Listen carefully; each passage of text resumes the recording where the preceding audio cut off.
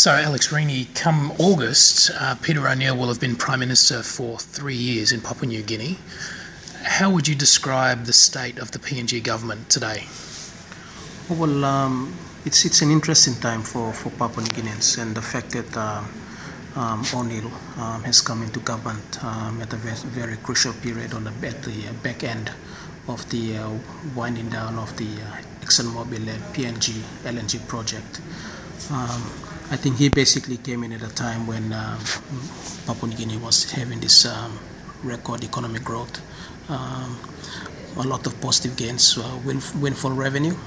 So Port Moresby was basically a manifestation of that, of the economic growth that PNG was experiencing. There was a construction boom in Port Moresby, but then when the LNG project wind down, thousands of Papua New Guineans had to be laid off work from the LNG project. His biggest challenge since Mr. O'Neill came into power was how was he able to continue that momentum in terms of keeping Papua New Guineans employed and to be able to harness the opportunities that came with having a windfall revenue that's come down from the LNG project, as well as the positive economic growth that his government is taking over.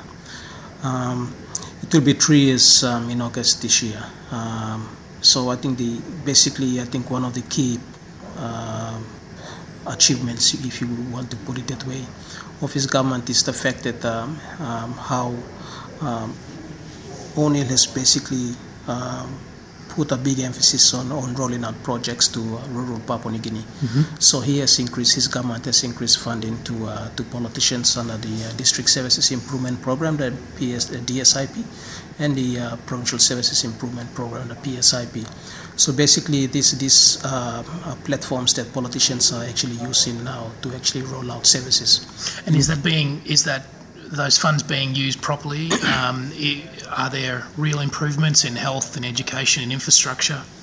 Yes, we get in reports from Papua New Guineans. The media in Papua New Guinea gets to be invited to a lot of these commissioning of these projects, building of schools, of health centers.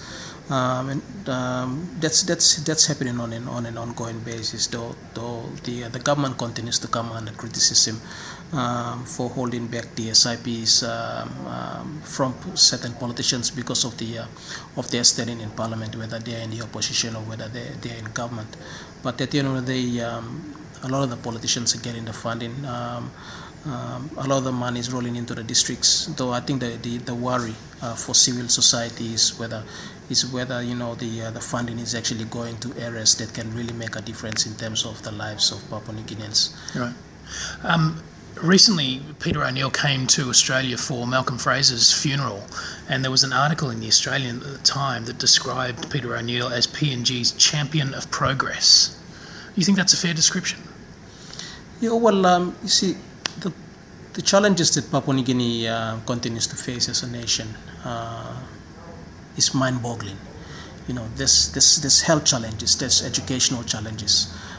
There's a lot of challenges in terms of trying to tackle poverty, not only in urban Papua New Guinea, where you can really get to see evidence of it, but also poverty seems to be is also beginning to show in rural Papua New Guinea as well.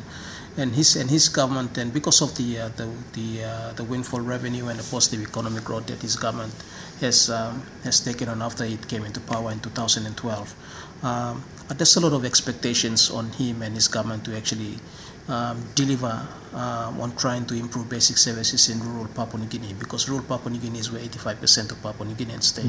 So how do you get to translate all those beautiful looking figures of positive economic growth, windfall revenue? How do you translate that into functioning health centers, into ensuring that those health centers have drugs in them, ensuring doctors and nurses get to work in rural Papua New Guinea and not just stay in the cities and towns?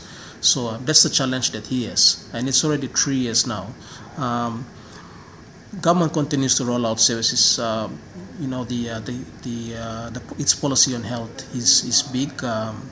They've expanded over 1 billion kina in the last budget on health sector alone. But there continues to be holes. There's a lot of teething problems at the moment with the health policy. there's a lot of hospitals that still don't have enough doctors and nurses. So how do you get to fill all these teething problems that the government is currently facing? So at the end of the day, it sometimes falls back on the bureaucrats and the head of the respective departments and how they actually implement government policy in those areas. So the other, I guess, black mark against O'Neill perhaps is his attitude on basic freedoms and rights.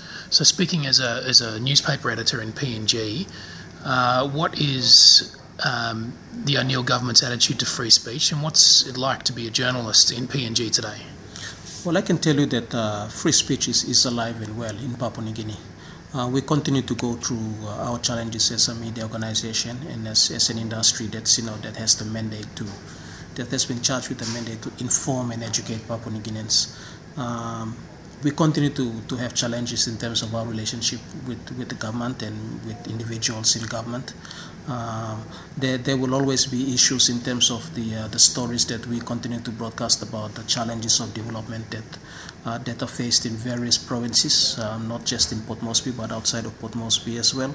So the relationship between the government and the media will always be an evolving one. What we try to emphasize and what I've tried to emphasize in my new role as the president of the Media Council is the fact that the media and the government should work as partners. Because at the end of the day, we are all trying to ensure the well-being and prosperity of Papua New Guineans. We shouldn't be attacking each other. We should be working together. And if there are instances when the media is critical of how government has performed, then maybe there's an opportunity for government to admit that we haven't got the formula right. We need to get this right, get back on track to be able to work to achieve those goals. And the media is in a position to do that. We can be able to highlight those black areas, those black spots to government. So that's how we think we can be able to contribute to the overall development of Papua New Guineans. Thanks for your time, Alex. Cheers, mate.